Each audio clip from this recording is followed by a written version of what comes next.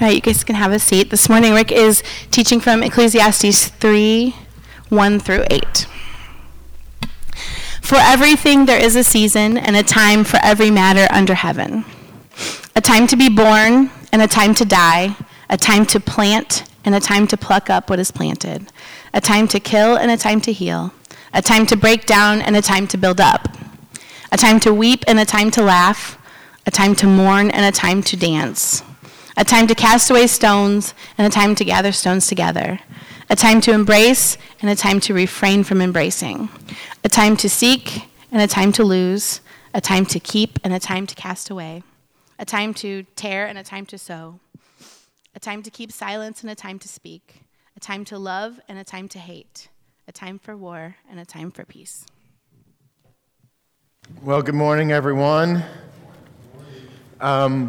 Like to take this opportunity to apologize to the people that are on Facebook Live and Instagram Live because I was like right behind that, so you probably heard me singing. I apologize to you with all that I am. Good morning. Let's pray. God, thank you for Jesus. Thank you for this opportunity for us to gather here together today, Lord. Guide us into your truth, guide us into your spirit, guide us into your power. Help us to understand what it is that you have to say to us this morning. Father, you are bigger and greater than anything in this world, Father, and we trust that you have things in your power and in your control, God. Thank you so much for Jesus. It's in his name that I pray. Amen. Hey, what's going on? Anything new happening? Everything's normal. Good. I want to say a couple of things before we get started with the message. One, last week, I was just want to say thank you for letting me kind of get free, and I was preaching at an FCA conference for high school students, high school guys, last weekend. It was really cool. Brett is number 20 kids that made a decision to follow the Lord for the first time. A lot of those times are like you get emotional and re-up, but these were 20 kids who had never chosen to follow Christ at all. And so that happened, basically the big stuff happened on Saturday night a week ago from yesterday. It was really, really cool, really powerful. And I want you to, I say that, one, to celebrate, but also to, that, like, we share in that. I know some of you were praying for that event, and praying for me, and praying for those students, whatever, but we share in that celebration, and it's really cool. Also want to say one other thing. In this passage, I'm not going to talk deeply about it, but one of the verses here, there's a time to refrain from embracing. That's verse 5. This would be that time.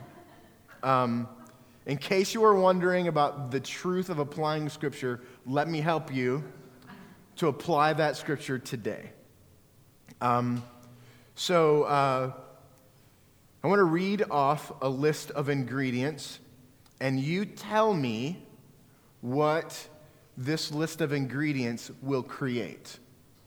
Got it? Make sense? The list of ingredients is flour, eggs, sugar, brown sugar, vanilla, chocolate chips, and oil. What do those things gather together to create? Chocolate chip cookies. Thank you. That's not particular, like, I know there's a lot of people that want the recipe, but that's not I'm not going to say anything anymore about that. Flour, egg, sugar, brown sugar, vanilla, chocolate chips, oil. Individually, some of these things would be gross. Imagine eating a cup of flour. Gross, right? Imagine drinking like taking a shot of vanilla extract. You'd probably get sick, right? Imagine just drinking a cup of oil. That'd be kind of gross, right? Chocolate chips, like yesterday, I had a little bit of time to kind of process through my sermon. I'm thinking about this part of the sermon, and I come to chocolate chips, I'm like, I think I'd like a handful of chocolate chips right now. So I had a handful of chocolate chips. So that would be good, right?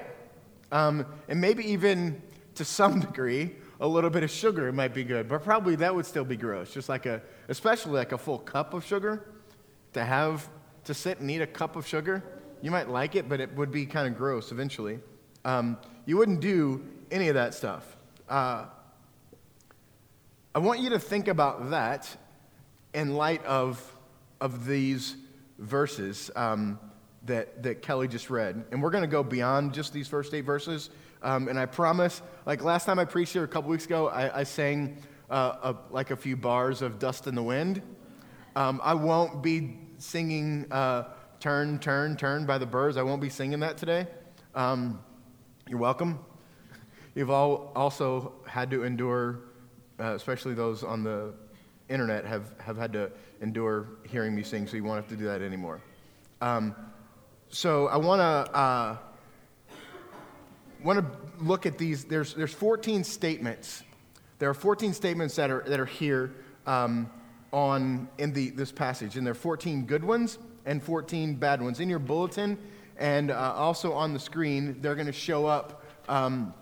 There's the good side, and in a second we'll talk about those things that are on the bad side. There are 14 statements on either side, and I don't even like that I said, or that's on the screen, good side versus bad side, because I think generally speaking, we have bad definitions of good and bad definitions of bad.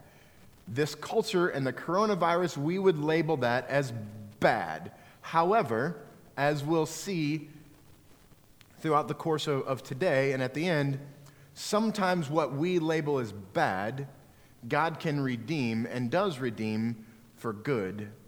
In fact, that's Genesis 50:20, I believe. What the enemy intended for harm, God has worked out for your good.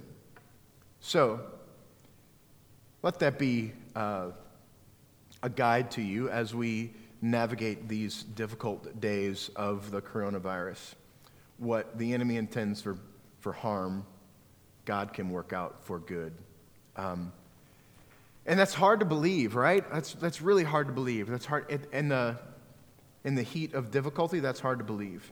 And even like I'm preaching a sermon right now about the truth of that, but it's hard for me to believe, and I feel like I'm preaching to myself. So I want to get back to this what is essentially a poem. The first 8 verses is a poem from Solomon, and because it's poetry, I want you to understand that it's not like these are not directive, hard and fast rules that you need to apply to your life in a command sort of way.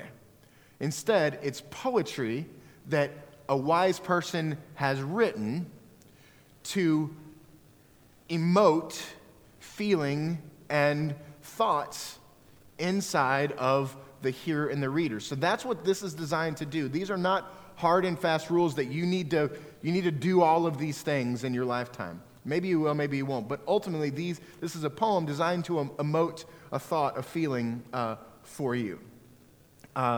And ultimately, what I think good, like God-centered poetry ought to take us to a place where we consider the wonders of God and think deeply about them. So, the good side, here they are. This is what God, there's a season in your life for all of these things, to be born, to plant, and that one kind of, that's an issue. Like, think about God designs you to plant, and one of the things you hear me say a lot, like a vision of this church, is to plant the gospel in North County. There's a season for us to plant. There's a season for us to heal, a time to build up, a time to laugh, a time to dance, a time to gather stones together. All these other ones, like, they all make sense. I've never gathered stones. I don't know. Maybe we can, when the virus dies down, we can all get together and gather stones together. What do you think? Maybe that can be our summer North Church event. Let's go, let's go gather stones together. A time to embrace, which is not this time. A time to seek, a time to keep, a time to sow, a time to speak, a time to love, and a time for peace. I'm not spending a lot of time with these because I don't believe we need to spend time analyzing what each one of these things mean, because it's meant to come together, just like what I said at the beginning with all the chocolate chip cookie ingredients. Like, they're meant to be together, to come together, to have us to wonder at who God is. The bad side, a time to die. And again, pardon my misuse of the word bad. This is what we would deem to be bad, but it's not always bad, and God can use even these bad things to bring about his good. A time to die, a time to pluck up what is planted, a time to kill, a time to break down, a time to weep, a time to mourn, a time to cast away stones. Can I tell you a funny story? Spent that time talking about gathering stones. This happened when I was probably 6 or 7 years old. My brother and I he really liked to find really pretty and smooth rocks, and we were on a walk in the park, my family, so it was my mom and my dad, my brother and I, and he found this really cool rock. And it was really smooth and pretty, and it was perfectly fit in the palm of his hand, and he was really proud of the rock. And I asked him if I could see the rock. And he handed me the rock, and I rolled the window down and threw it out the window and says, "Now we're even. There's a time to cast away stones." That was a time to cast away. No, that wasn't. That was not a time to cast away stones. And I'm still carrying the shame of that day. So I need to go find a smooth, pretty stone to give to my brother. The eighth one, a time to refrain from embracing, which is now. A time to lose, a time to cast away, a time to tear, a time to keep silence, a time to hate, and a time for war. When we read and really consider these verses, we're poetically engaging with the sovereign. I want to say that again. When we read and engage with these verses, we are poetically engaging with the sovereign. And those words are very carefully chosen, that God is sovereign over all of this, our being born and our death, our being alive, and all of these things, even gathering and casting away stones, and embracing and not embracing. There's a time for all of that, and God is sovereign. We're meant to see this list and consider the many wonders of God and think deeply about what's happening in our lives. So let's contextualize that idea here.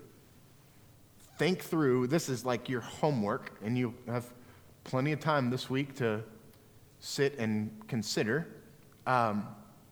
Read through these verses and think about what this season of our lives is like, and understand that God is orchestrating these events to speak to you.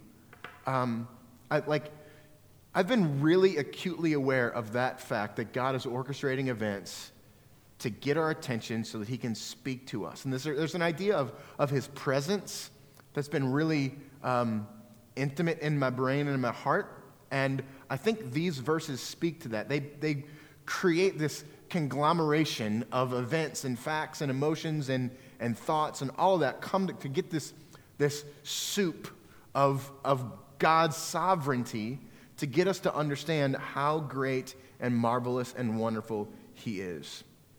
But the final thought, I think, is God has a design for my life. He has a design for your life, and it's a design to give you an abundant life. Forgive me if I slip into the everything is sunny and rainbows kind of pastor, but I believe that God brings us all of this in our lives to give us abundant life. John 10:10, the thief comes to steal, kill, and destroy. I came that they may have life and have it abundantly. John 10:10. That's a beautiful verse for your life, but it's also a beautiful verse for today. The thief comes to steal, kill, and destroy. I have come that you would have life and have it abundantly. As you consider everything, all of the stuff that's being taken from you, that you can't go and do, that you can't, like, March is a time to watch basketball, and now that's all been taken from us, right? And it's silly to think that like, health of our nation and all that is more important than basketball. It's silly, right? Josh says no, it's not silly. But like there's an element that thinks that something has been taken from us in some degree, in some fashion. But in the midst of all of it, God is creating this to give us his pleasure. Verse 9, and here's where I want to spend some specific time with these specific verses. What gain has the worker from his toil? I've seen the business that God has given to the children of man to be busy with. The things that you'll be busy with are some of the things that we just poetically read from Solomon. You will mourn, you will die, you will refrain from embracing, you'll weep, you'll lose, you'll keep silent. All of these things will be done by you or to you. They will affect you. They will chop you down. They will attack your faith in humanity and in God's plan. So grab your bulletin. And Mia, if you don't mind, go back to the bad things, the slide for the bad things. A time to die, a time to pluck up what is planted, a time to kill, a time to break down, a time to weep, a time to mourn, a time to cast away stones, a time to refrain from embracing, a time to lose, a time to cast away, a time to tear, a time to keep silent, a time to hate, and a time for war. All of these things will be done by you or to you. All of these things will affect you. All of these things will attack your faith that God is in fact good, that God does have abundant life for you. They will attack your happiness, but they're fleeting. Now look at the other side. Mia, if you fire up the good stuff. A time to be born, a time to plant, a time to heal, a time to build up, a time to laugh, a time to dance, a time to gather stones together, a time to embrace, a time to seek, a time to keep, a time to sow, a time to speak, a time to love, a time for peace. All of these things will be done to you or by you. And they will affect you. They will lift you up. They will strengthen your faith in humanity. They will strengthen your faith in God. They will provide happiness to you. But just like the other side, they're also fleeting. They're all seasons. What gain has the worker from his toil? I've seen the business that God has given the children of man to be busy with. The things that we busy ourselves with are meant to point us to God. Verse 11, he has made everything beautiful in its time. Also, he has put eternity into man's heart, yet so that he cannot find out what God has done from the beginning to the end. Two very important truths are present here. Seldom in the book of Ecclesiastes do we have very specific commands or very specific phrasing that we can pull out and directly apply to our lives. That almost never happens in the book of Ecclesiastes. It's very ethereal and up in the air. But this verse is very specific and gives us two very specific things that we can understand. First, he has made everything beautiful in its time. The truth about God is that he redeems every time. He redeems. I think about two specific instances in this world, in the life of where I live. I live in Ferguson. In 2011, a tornado swept down my street and destroyed my house. And it was really hard. There were 3 trees laying on my house, and rains came in, and it destroyed everything. The only thing that remains are the exterior walls and a subfloor in my house. Everything else was destroyed. Furniture, walls, televisions, clothing, all that stuff, gone, destroyed. And I remember one moment very vividly when North Church responded and came and kind of helped us clean things up. And Jen and I were literally sitting in our front yard on a tree that's this big around that was laying on the ground. We're just sitting on it as if it were a bench, watching. Like, I was feeling really discouraged and really depressed for myself. Like all the work and all the stuff that had to be done, and like my home was gone. And then I'm watching the body, and not just North Church members, but people that I knew from other areas, and several people I'd never even seen before, cleaning my yard, cleaning my house. And I was convinced in that moment of the redeeming nature of our God. Then, a few years later, Michael Brown is shot. And I want to be very careful here, because when I say this, I can divide the room in half. Not this room, but any room in half by saying an unarmed black teenager was killed or whatever. Whatever your thoughts of what happened are, is that was a bad event. And that was the response from both sides, from all sides, not just both sides, even those in the middle. The response was hard, right? Really hard. I remember the day after it happened, I was sitting at Flo Pres, where we met at that time, and I was about to preach, and I'm just weeping for my city. I've spent my entire life living there, and I'm weeping for my city, and it was hard. But it's not fully redeemed, but that redemption process is happening. We are more fully aware of the struggles of those who are not like us today than we were on August the 8th. God is redeeming and orchestrating and bringing about His purposes in our lives through everything that happens. He has made everything beautiful in its time. A tornado that destroyed a house and Michael Brown. He will make everything beautiful in its time. The coronavirus. He will make everything beautiful in its time. It's who He is. He redeems. Also, He has put eternity into man's heart. You are an eternal being. Your soul will live forever. And God has put that fact, that idea, that understanding into your heart, and He's got a reason for it. We are eternal beings. We long for the rightness of our future. You tracking with that? We long for the rightness of our future. When we see a wrong, we are compelled to try to make it right. We long for the rightness of our future. And the reason for that is that God has put eternity in our souls, in our hearts. He's given that to us.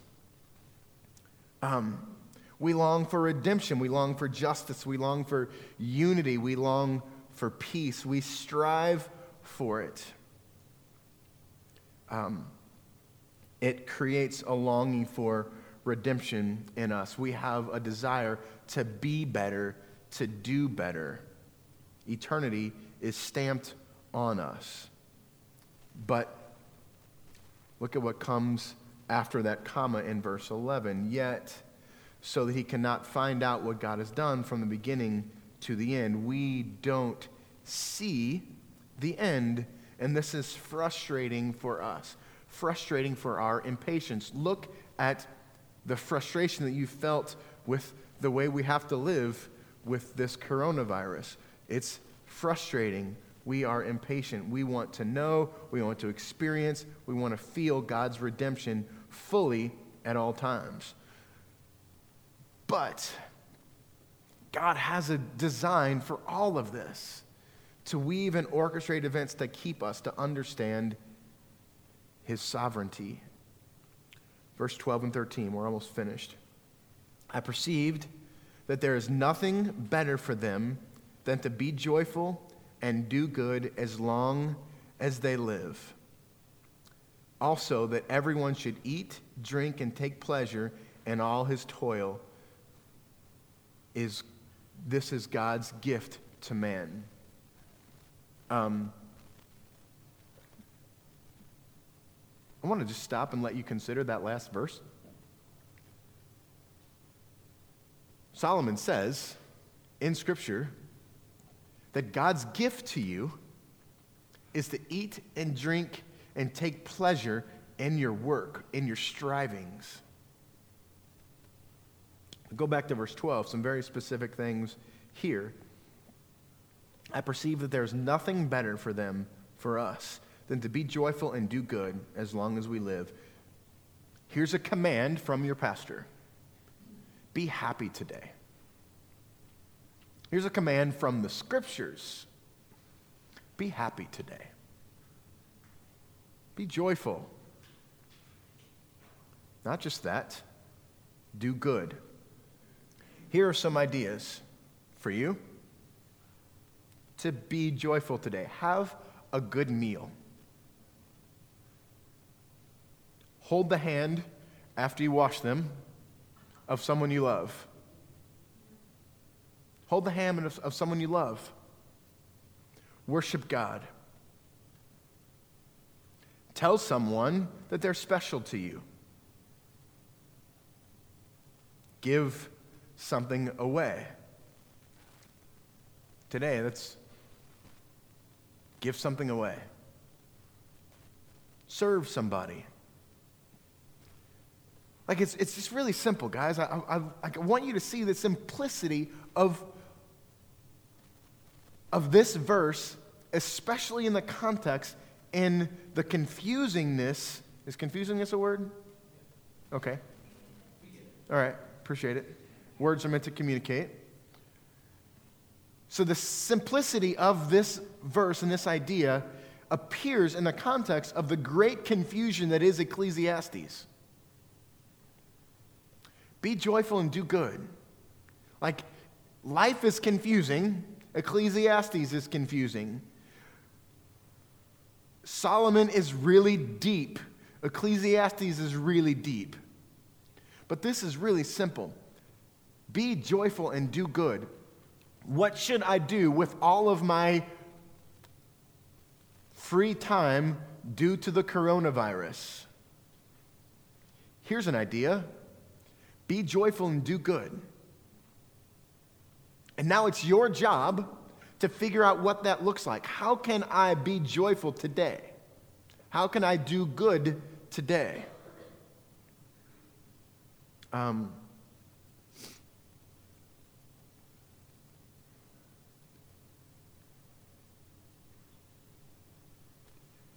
Be joyful, do good.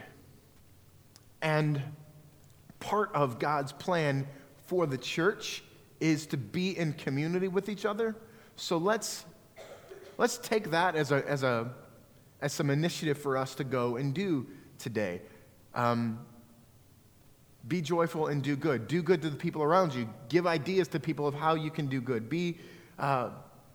Give ideas to people around you of how you can just be joyful, be happy today.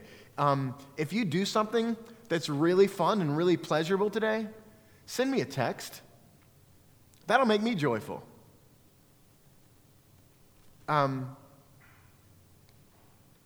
If you do something good, send me a text and tell me about what you did was good.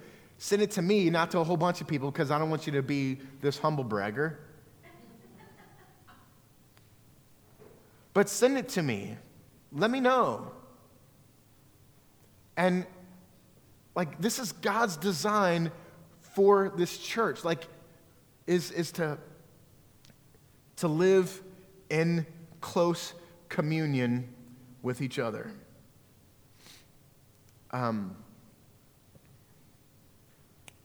In light of that, I want to. Sermon is over, but church is not.